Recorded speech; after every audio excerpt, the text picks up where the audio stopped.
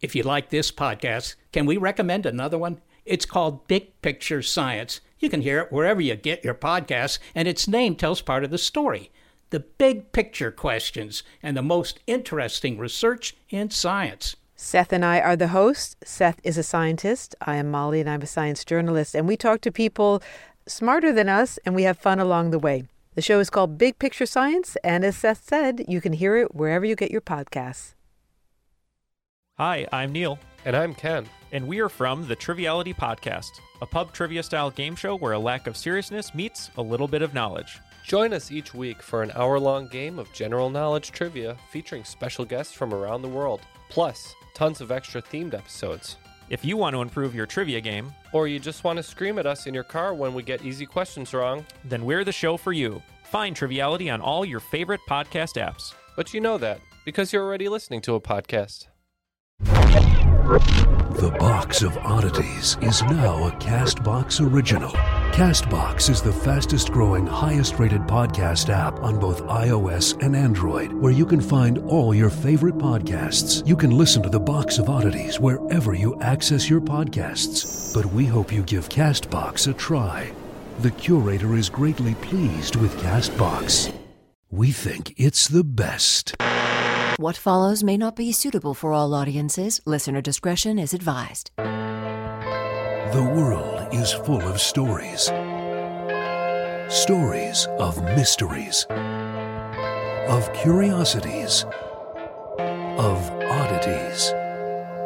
Join Kat and Jethro Gilligan Toth for the strange, the bizarre, the unexpected, as they lift the lid and cautiously peer inside the Box of Oddities. All right, sorry I'm late getting home. There was an issue down the road. You know the people that live down the road that have the trampoline chicken coop? Yes. Yeah, they've adapted a trampoline into a chicken coop.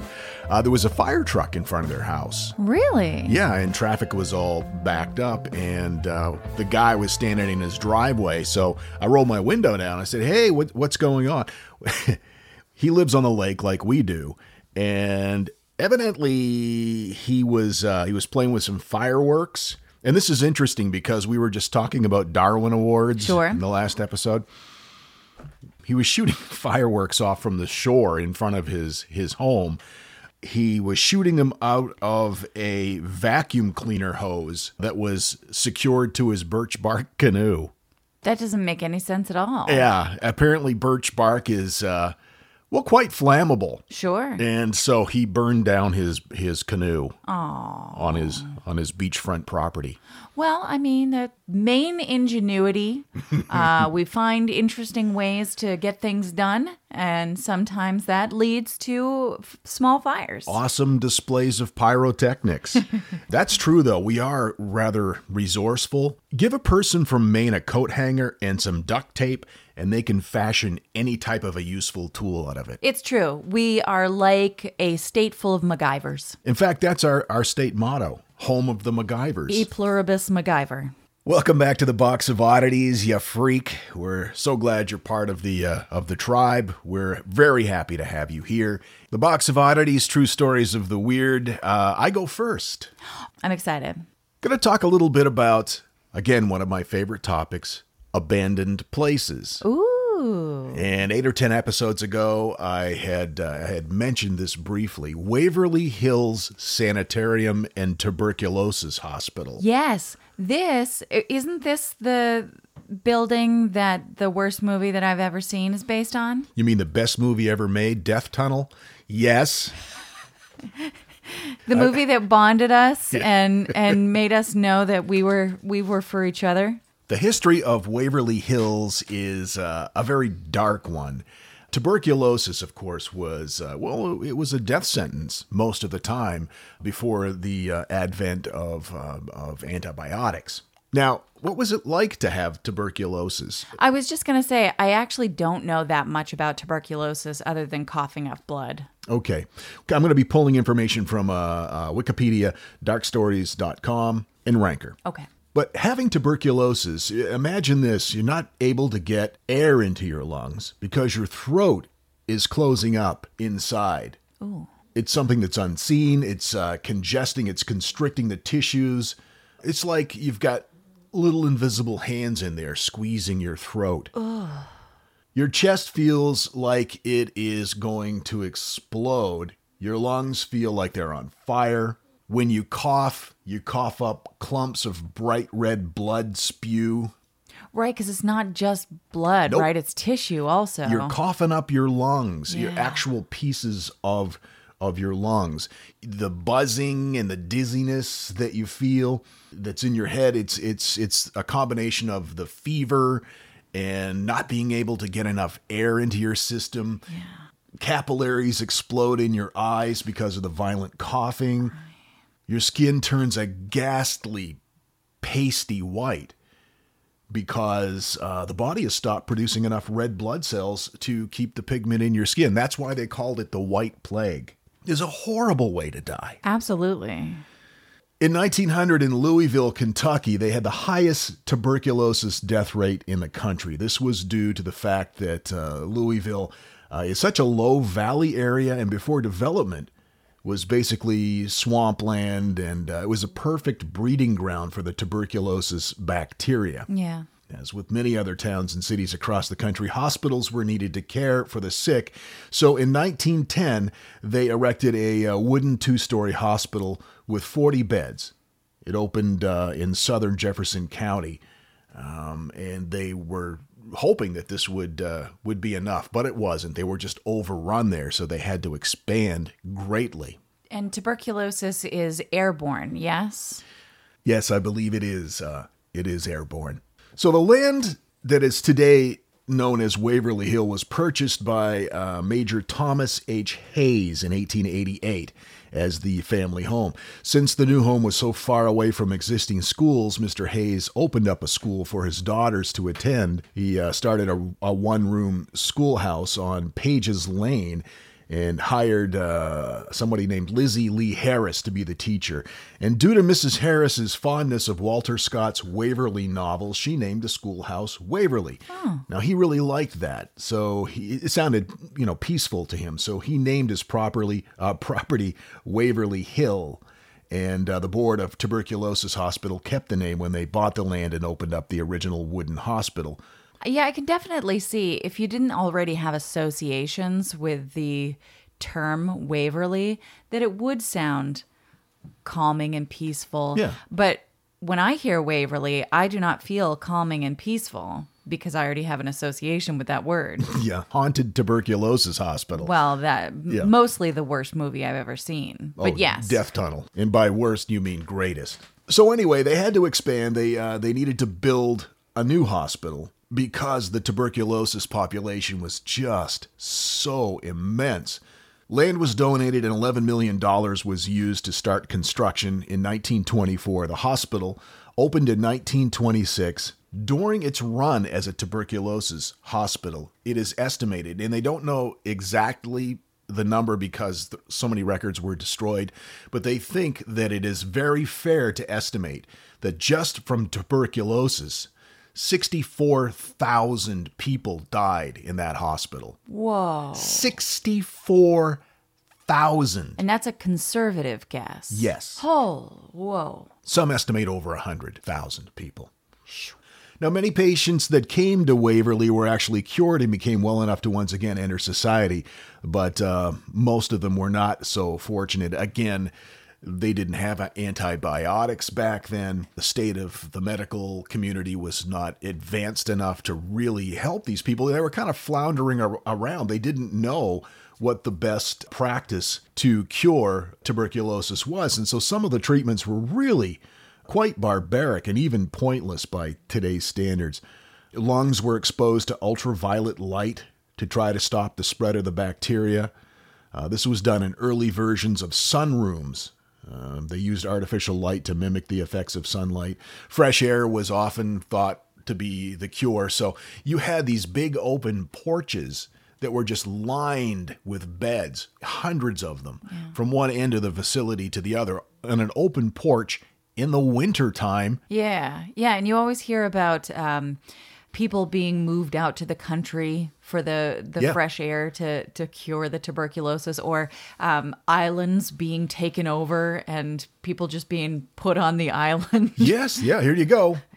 Yep. They put them on boats at one point. Photographs still exist that show many of the dying literally covered in snow. Oh, man. But still placed outside, some even up on the roof of this facility, in hopes that the fresh air would help. Many of the treatments were even harsher and much bloodier. Balloons were surgically implanted into the lungs and then filled with air to try to expand them more. What? Often with disastrous results. Well, yeah, you can't just, no. Hydrotherapy often caused pneumonia, but some experiments were useful, and these procedures are still used today.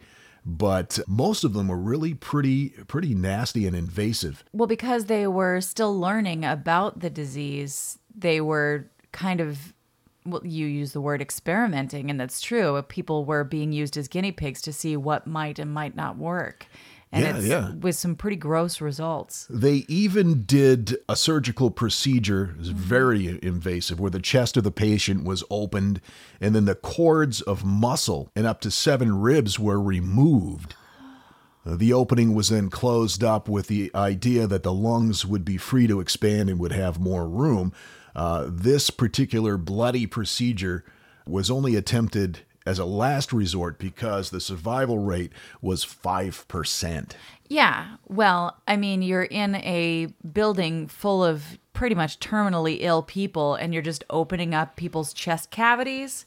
I doubt the, let's say, sterility of these places was top notch. No. Now, because of the high mortality rate, because they had 64,000 plus people die in this facility over the years, they had to come up with a way of disposing of the dead bodies. And this is where the whole death tunnel thing comes into play. Mm-hmm. To keep the patients from seeing all the bodies being removed from the hospital, they built a death tunnel, they called it. It was a body chute.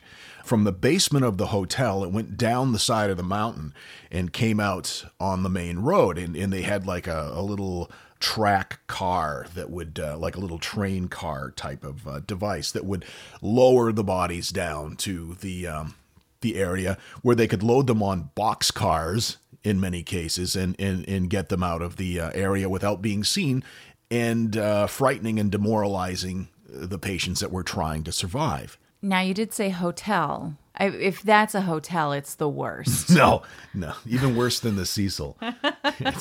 Hospital. The tunnel that led from the hospital to the railroad tracks at the bottom of the hill had a steam power system that motorized the rail and the cable system, and the bodies were lowered out that way. A small steam plant on the property heated the tunnel as well as the hospital and provided warmth for the maintenance workers that lived off the property. This was also the entrance to work for a lot of people. Ew. You would walk up the tunnel and, there goes 20 bodies. Yeah, that's not good company culture. That's not a great way to walk in.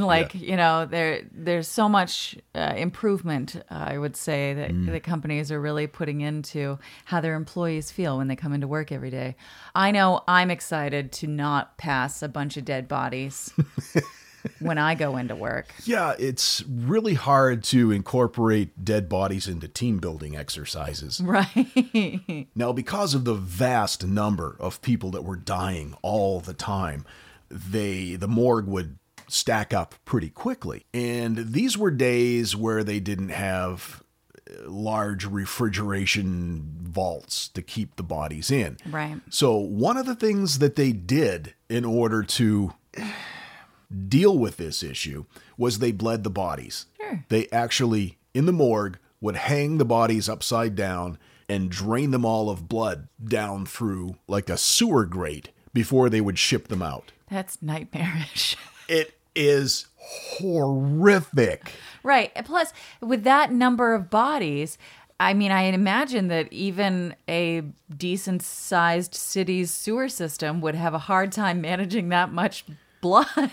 It's so gross. Now we call it medical waste. The The tunnel was totally enclosed from the morgue wing of the hospital, and they would bleed out the bodies. They would stack them up on cars, and they would ship them down to the railroad. I mean, it was an industrial process at the height of all of this. Over the years, tales of patient mistreatment and unusual experiments have filtered down from the hill. Some of them have been proven false, while others, unfortunately, have turned out to be true. Electroshock therapy was widely used. This page in history and the treatment of people with mental health issues is one of the things that hurts my heart the most. During the 60s and 70s, a time of budget cuts for facilities of this type, there were many well-documented cases of horrible conditions and unusual treatments, and certainly Waverly was not the only one. Now, this is during a period where it was called Woodhaven Geriatric Center. It was a nursing facility. Oh. Woodhaven was closed by the state in 1982, allegedly due to patient neglect. The building was bought by a guy named J. Clifford Todd in 1983 for $3 million. He was an architect.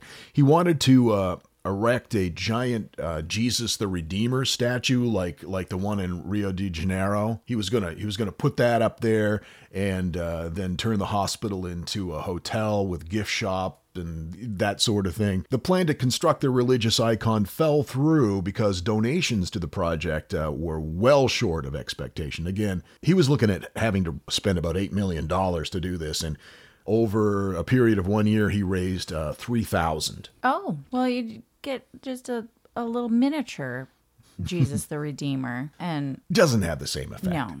In 2001, this beautiful old building had been ravaged by time, elements, and vandals. Waverly Hills had become every town's haunted house. Vagrants took to living up there. Kids broke in. There were all kinds of tales of haunted activity being witnessed up there. Of course, it's the basis for every third cheesy horror movie. There were tales of satanic rituals up there, tales of a little girl running up and down the third floor solarium playing hide and seek with trespassers, a little boy playing with a leather ball, doors slamming, disembodied voices, a hearse driving up and dropping off coffins, an old woman running from the front door with her wrists bleeding, screaming, "Help me, somebody save me." That's when Tina and Charlie Mattingly bought the place. Sure. Charming, TLC. These are just some of the keywords that we'd use in our real estate ad for this place. It's a fixer-upper. Great starter place. Needs some love. Now, they hold tours of Waverly, and they host a haunted house attraction each Halloween with the proceeds going toward restoration of the property. They're currently restoring all the windows in the building, and there are hundreds of them, so that alone is a huge undertaking. I worry that that's tacky. Isn't that tacky to host like a haunted house at a place where so many people lost their lives and were tortured and in some cases probably murdered? That's an ethics question for sure. And if the dollars from this were going to something like improving the state of mental health facilities or something like that, I might kind of go like, oh, yeah, okay. But the dollars are just going to making their building better. True. But they're saving a piece of history. I guess that's true. No, that's true. And I do appreciate that. Some of the dark history involving Waverly. Room 502. It seems to be the center for disaster there, according to local legend and some surviving records of the hospital. In 1928, the head nurse of room 502 was found hanging from a light fixture. Oh. And it was believed to be a suicide triggered by depression over an unwanted pregnancy. No one knows how long she hung there before somebody found her. Not 4 years later, this would have been in the early 30s, another nurse who worked in room 502 one night just quietly walked up to the roof patio and without saying anything, just kind of walked off the edge of the building and killed herself. No records exist to explain why she did this. Some believe she was pushed off the edge, but most people just don't know. Another legend stems from the experiences of the Louisville Ghost Hunters Society when they visited Waverly. They found the kitchen in shambles. Windows, tables, and chairs were all broken and piled up in the center. There were puddles of stagnant water everywhere due to the leaky roof at the time. The cafeteria was in a similar state of disrepair. Finding nothing useful, the team tried to leave, but before they could, they heard footsteps. And then they heard the doors swing shut. And then they noticed the smell of freshly baked bread. No one else was in the building, let alone using this kitchen to bake bread. No explanation has been provided. I wonder if that would ruin fresh baked bread for you for the rest of your life. Because the smell normally would, for most people, I imagine, kind of fill you with a sense of comfort and, oh, that's nice, and bread's on the way, thumbs up.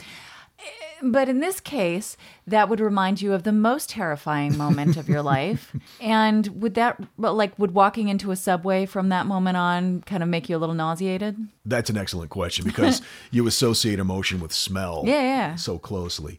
True Ghost Tales featured a story by Joey, a visitor to Waverly Hills. After Joey and a few of his friends learned about the spooky history of the place, they had their own haunted experience. After touring the building, they headed to the roof to decompress. They began to see shadows moving around. They started getting scared. Joey's friend Chris got so scared he wanted to jump off the roof. The group went back inside. They felt like they were being pursued by these shadow people. They started to hear doors slamming shut behind them as they left. Mysterious footprints appeared from nowhere in puddles of water. Chris began to cry. The rest of the group barely held it together, but finally they made it outside and got into Joey's sister's car. Were their minds playing tricks on them? It seemed like they were all kind of seeing the same thing. Did they have an encounter with the souls of dead tuberculosis patients? It's just really hard to say. Was Joey like, whoa? A Joey Lawrence reference for all you kids of the 90s. I'm so sorry. One of the saddest ghost stories is that of an elderly woman who supposedly roams the hospital moaning and bleeding from her chained hands and feet. Though she cries for help when outsiders approach her, she runs away screaming in terror. This particular ghost is a poignant and terrifying reminder of the suffering that the patients did endure there. Yeah. And then there's the little boy whose name is Timmy, and he's actually been recorded on EVPs. Since he died, with his whole life ahead of him, his spirit can't move on, and he wanders around the hospital. But he's trying to have fun. He's a little boy, so people bring in balls for him to play with. And many claim they have seen the balls moving seemingly on their own. I've actually seen video of this where they sprinkled the area with talcum powder and then set the ball down on it. And they set up cameras, and they came back and they could see in the talcum powder where the ball had rolled around, and they went and checked the footage, and the ball is just moving on its own. It wouldn't be hard to fake the video. I get that, but they swear it's real. Here's one that's going to freak you out. Have you ever had that overwhelming feeling of doom? Yeah. That you can't explain? Well, there's a being there that they call the Creeper. The Creeper is a dark, terrifying entity that crawls along the floors and walls and up to the ceiling of Waverly Hills. Some believe it's another worldly spirit or demonic force. Others believe it's a human spirit that's been twisted by the trauma of tubercular death. Whatever its true nature, those who encounter it are invariably filled with dread. I know how you get. I'm the same way, maybe not quite to the extent, but whenever we see a movie and a demon or a creature scurries up the side of the wall and hides in the corner of the ceiling, you about come out of your skin. I just don't like unnatural movement. That's all. It's not weird. That's normal. That's the way that you should look at things. It's not right. It's wrong. It's bad. There have been sightings of doppelgangers. What? Or double walkers. They're a type of spirit that can mimic the appearance, voice, and mannerisms of anyone or anything that it encounters. There have been tour guides who have run into themselves. Ooh, that's creepy. While doing the tours or while doing maintenance in the building. That would be so upsetting because if I ran into me, I don't even know how I would behave because, I mean, inevitably I would be attracted to me. Well, sure. I can't even imagine. You just start making out with yourself? I can't tell you. Yeah. That's a toughie. Yeah. That is a toughie. Mary Lee was a young woman who lived in the sanitarium while it was open. On September 10th of 2006, Tom Halstead of Missouri Paranormal Research took a photograph of a ghostly apparition that looked almost exactly like Mary. Apparently they had an older photo of her. Some believe Mary is the nurse who hung herself in room 502. Others believe she was the daughter of a Waverly Hills doctor who contracted TB herself from prolonged exposure to the patients. I'm going to show you the picture. Yeah, that's not a place where you take part in Bring Your Daughter to Work Day. No. Yeah, it's the picture there. I don't know if we can post that. I don't know if we have the rights, but look how distorted her arm is. That's pretty creepy, isn't it? Well, I mean, it's a pretty distorted looking photo, so it's hard to say what exactly you're seeing in that photo. Looks like a woman to me with a really long arm. Any hoozle, I want to go there one day. Yeah. And I actually have a friend who lives in Lexington. He listens to the podcast. Maybe he'll put us up. I don't know. I think that probably the idea of staying with a stranger is just as creepy to me as going to a haunted sanitarium.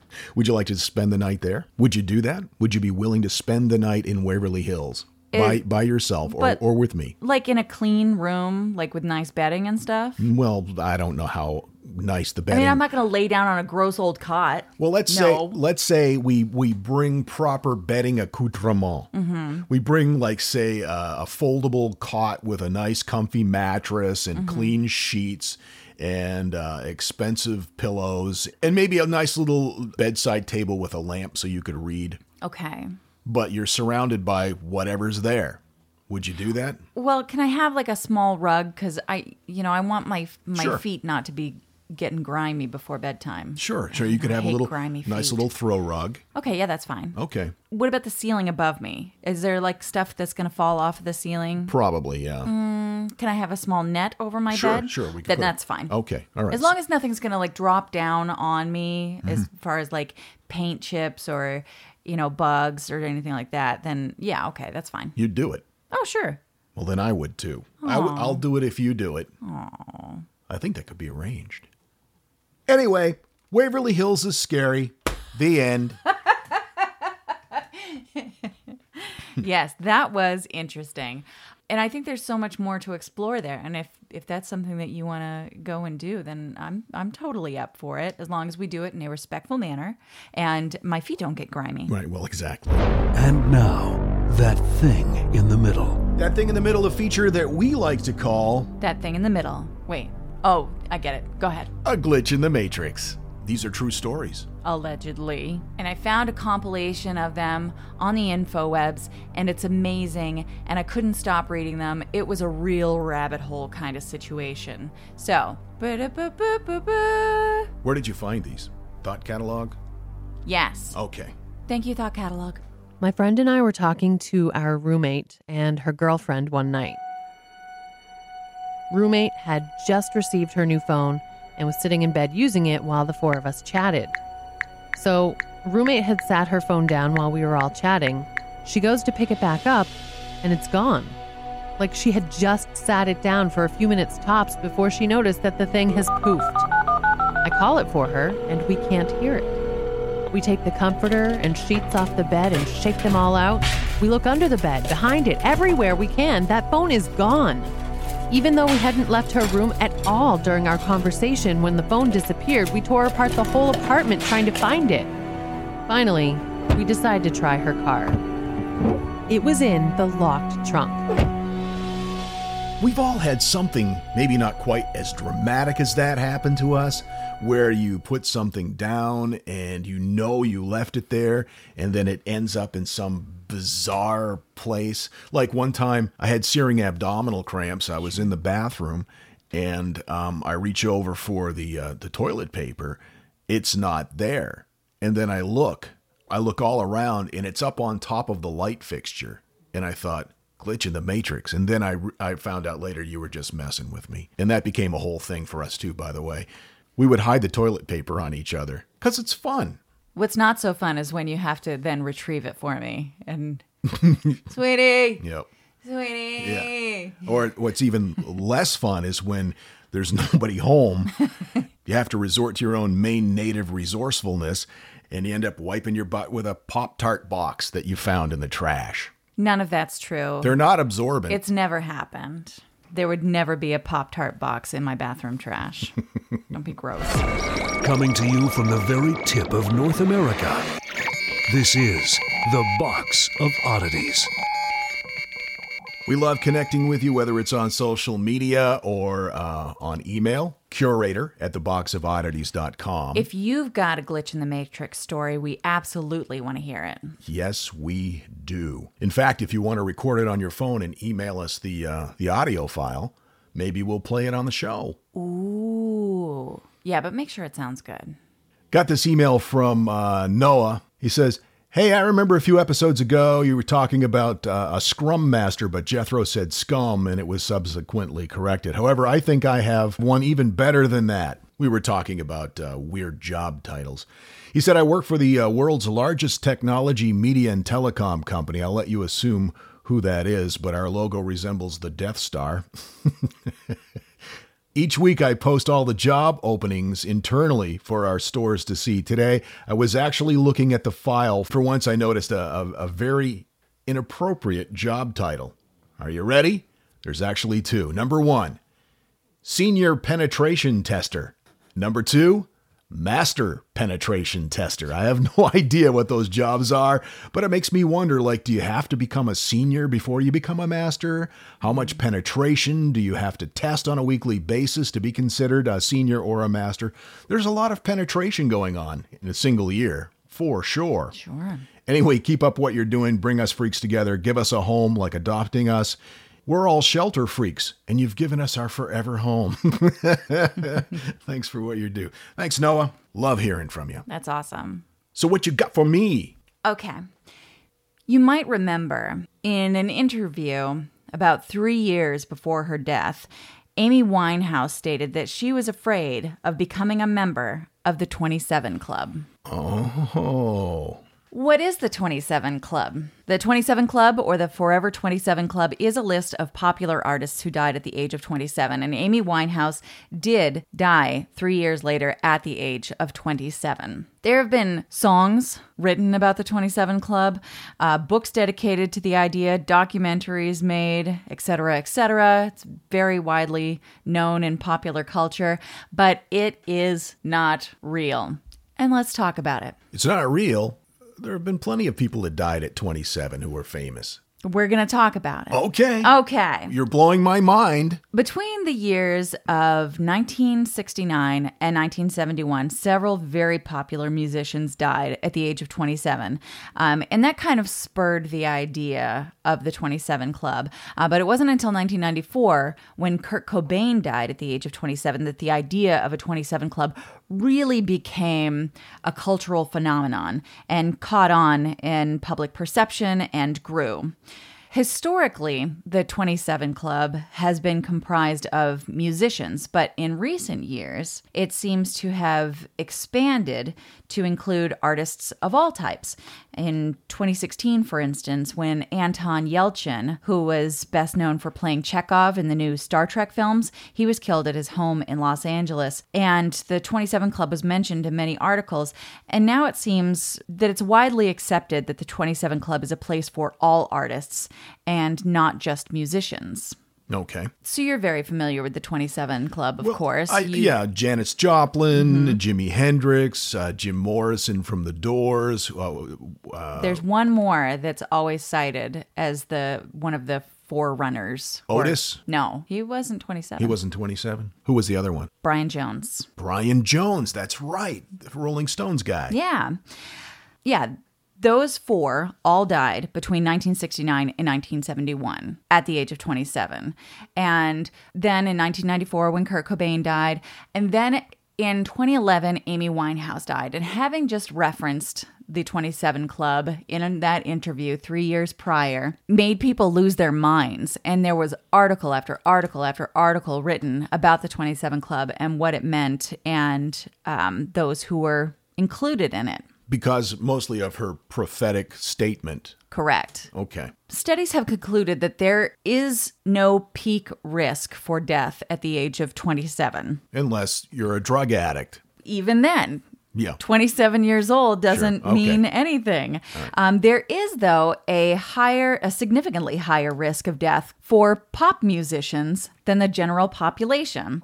One study showed that across the 7 decades studied, popular musicians' lifespans were up to 25 years shorter than the comparable U.S. population. Now, is that a function of drug abuse, do you think? Or Most just often. living fast? It's the lifestyle, yes. And there are actually those who have dedicated their work to increasing the awareness of this and how we as a nation tend to glorify that risky behavior and that lifestyle that leads to the death. Sex and drugs and rock and roll. Exactly. Accidental death rates in pop musicians were between 5 and 10 times greater than the average U.S. population. Suicide rates between 2 and 7 times greater, and homicide rates were up to 8 times greater than the U.S. population. Wow. But in a population of dead musicians spanning 7 decades from 1950 to 2010, for which an accurate age of death could be identified, 1.2% died at the age of 26, 1.3% died at the age of 27, and 1.4% died at the age of 28. There is no increased risk of death at the age of 27. Does it say what the greatest death rate age is in that study? Yes, but I'm going to get to that. I'm just so engaged. I'm sorry. So often, the deaths of these well-known people, these artists, these live fast, die young kind of musicians, are violent, are associated with substance abuse. And let's talk about that a bit. Kurt Cobain, obviously, controversy still surrounds his death.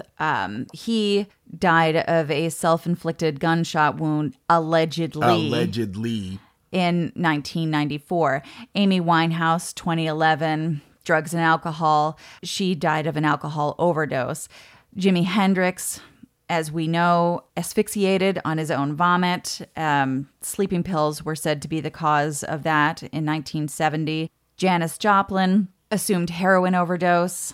Jim Morrison, it said that he accidentally snorted heroin, thinking that it was cocaine. Alan Wilson, of Canned Heat, 1970, drug overdose. Brian Jones, 1969, drowned in a pool. Death by misadventure is what it was called. They were drinking heavily that night, if memory serves me. Jeremy Ward from the Mars Volta, heroin overdose in 2003. Mia Zapata, the lead singer of the Gits in 1993, was found beaten, raped, and strangled on the streets of Seattle. So many of these are big, violent, tragic deaths. And I think that the 27 Club idea so often comes from the fact that these people were larger-than-life characters who we, as a society, maybe wanted more from, or mourned what we could have had from them, or we saw their talent and what a loss it was, and we kind of see it as our loss rather than the tragedy of their own life. And it's really kind of a selfish way of looking at it, really. And I think that probably dovetails into the whole so-and-so really isn't dead, he's still alive, because we just don't want to let go of that, whether it's Elvis or Michael Jackson or whoever it is that is the subject of those types of rumors. James Dean. Yes, Same absolutely. thing. Yeah, we tie in our big feelings with that sense of loss and their death at that young age, regardless of whether it's 27, 26, Sure. 28, that we feel like maybe there was more that they could have offered. And it does seem tragic because of the talent that's involved there. But Otis Redding, as you mentioned, he died, I can't remember if it was 26 or 28. And that's just as tragic. We love us some Otis. We really do.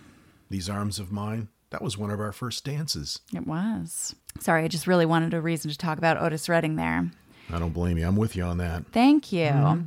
So, there are so many songs that mention, the idea of the 27 Club, and there's a documentary that's actually in the works right now that talks about exactly that.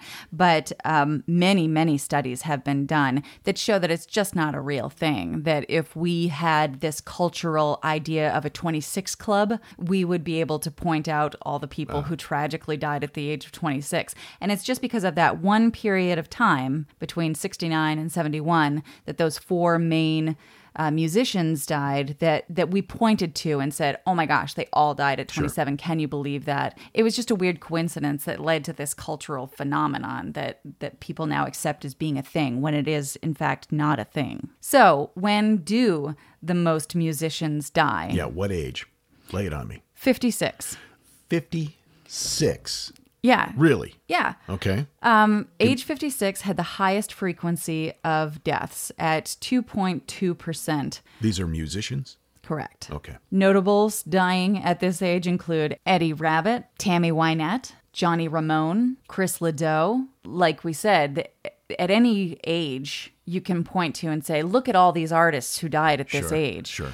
It really is just the fact that those four in that short period of time brought the attention to the age 27. That's the only reason that this idea exists. And then decades later, Kurt Cobain dies at 27 and everybody goes, see? Right. And, plenty of artists died at the age of 27 between those four, Jimmy, Janis, Brian, and Jim, and Kurt Cobain. But because Kurt Cobain, I think, had such a cultural impact because of how heavily his death hit so many of us, it kind of renewed that idea. And plus he had the same type of iconic stature that Jim Morrison had or Brian Jones had. Exactly. Probably more than Brian Jones. And so many of the people who have died at the age of 27 that we idolize did have those big, tumultuous lives. Amy Winehouse, it's shocking that she made it to 27. Yeah, it really is. The fact that she died at 27 isn't surprising at all. And so... Well, when I heard the song Rehab, yeah, I knew it was a matter of time. It's not a mystery that she died at the age of 27. It's a mystery that she made it that long. Yeah. And whether that was kind of a self-fulfilling prophecy or if it just, your opportunities of drinking yourself into a coma are only so many before eventually you die, I don't know. But there's definitely a link to the way that these people have lived their lives for the most part and the way that we view their connection to the 27 Club. That's fascinating. I think so. I had no idea. Because I just assumed that the 27 Club was legitimate because, I knew for a fact that those four from the 60s had all died at 27. Right. And I knew that Kurt Cobain had died at 27. So it just, there you go. There's the proof. But statistically, it's not true. There was a biographer who wrote about Jimi Hendrix and Kurt Cobain. His name was Charles R. Cross. And he said, the number of musicians who died at 27 is truly remarkable at any standard. Humans die regularly at all ages, he said. But there is a statistical spike for musicians who die at 27. And I think people who know about music and see these patterns, of course they're going to think things like this, but that statement is just not accurate. Interesting. Yeah. Well, thanks for clearing that up for me. You're welcome. Thanks for shattering all of my dreams. Oh, dreams is the wrong word. Romantic fantasies. Never mind. Well, it's the James Dean thing. Too fast to live, too young to die. Right. Which is part of the problem, I think. It's that idea that we do romanticize this live fast, die young kind of thing, when really it's just gross and stop it. Yeah. Well, we romanticized as a society the death of Elvis Presley, and he died on the flush. Right. And it's interesting that we want both things from these people. It's like, we want you to provide us with this entertainment and this talent, but we also want you to be something that we think is cool. And it's never cool to choke on your own own vomit. Or die on the flush. It's not. It's a real thing that people become so big and there's so much pressure put on them and they cannot handle it without self-medicating. And so that's one of the reasons why squashing the stigma of mental health issues is so important, because people legit need help dealing with these pressures. And if they can't get that help, or they aren't willing to seek that help because of the social stigma that comes with it, then they'll just die. Yeah. And it's terrible and sad, and it's a great reason to really, as I said, squash the stigma. I'm with you on that, and I have a little bit more of a personal experience than maybe some do, because I suffered from extreme depression for a couple of years, just some horrible things going on in my life, and I didn't know how to get out of it. And I actually didn't even really know how bad it was. When you can't see the light, you don't know how dark it really is. And it takes somebody to come along and offer you a hand and say, you can get out of this. You can climb your way out of this, even though you can't see the edge of the hole that you're in right now. It is lighter up there. And you did that for me. Whatever. And if you know anybody that is going through that, and you can reach out to them and show them that there is hope, then I would encourage you to do it. I wish I had a fart joke right now. Yeah, that would be nice. Yeah. So anyway. Anyhoozle. Oh, this got real. It's the Box of Oddities, 2 times a week. We love having you here. We appreciate hearing from you, and maybe someday we'll all meet. We'll have a freak convention somewhere. I love that idea. Wouldn't that be fun? Well, we've talked about doing a freak cruise, and I think that is like the thing. Hey, if you have any interest in that, send us a message, and maybe we can organize something like that. I know one of our freaks, a little sprat, would be all over it. For sure. And I promise that on Monday, my topic will be light and fluffy. Okay, good. Because this got dark. The Box of Oddities, normally I would say we'll see you Monday, but I can't make any promises, but there might be a surprise this weekend. Bonus episode, that's all I'm saying. I can't believe you said that. Well, I'll leave it at that. You just said everything, so you can really leave it at that. And that's. I'm not going to say any more, but bonus episode on Saturday. Maybe. But it'll be a different kind of thing. It's not going to be, I don't even need to get into it. But I'm not going to get into it. I'm not going to. No. But it's totally an interview. And it's totally going to be cool. Yeah. But that's all. That's all we're saying about it. Yeah. Zippy zip. Don't ruin it. Why do you have to ruin it all the time? All right. So we will see you either Saturday or Monday, but... It's going to be Saturday. Yeah, probably. Anyway, until then, keep flying that freak flag. And fly it proudly. And so, let it be known that the Box of Oddities belongs to you, and its fate is in your hands. Therefore, it's been requested by those I report to beseech you for assistance. The Box of Oddities is free. We ask but one thing of you, to provide a 5-star rating and a positive review. True, that is 2 things. However, 'tis merely a 5-star rating and a positive review. Also, subscribe to us. Okay, so 3 things is all we ask. 3 things and 3 things only. Henceforth, the Box of Oddities commits to the telling of stories. Stories of the strange, the bizarre, the unexpected. We wish to offer our deeply felt gratitude and appreciation for your patronage. TheBoxOfOddities.com. Copyright 2018. All rights reserved.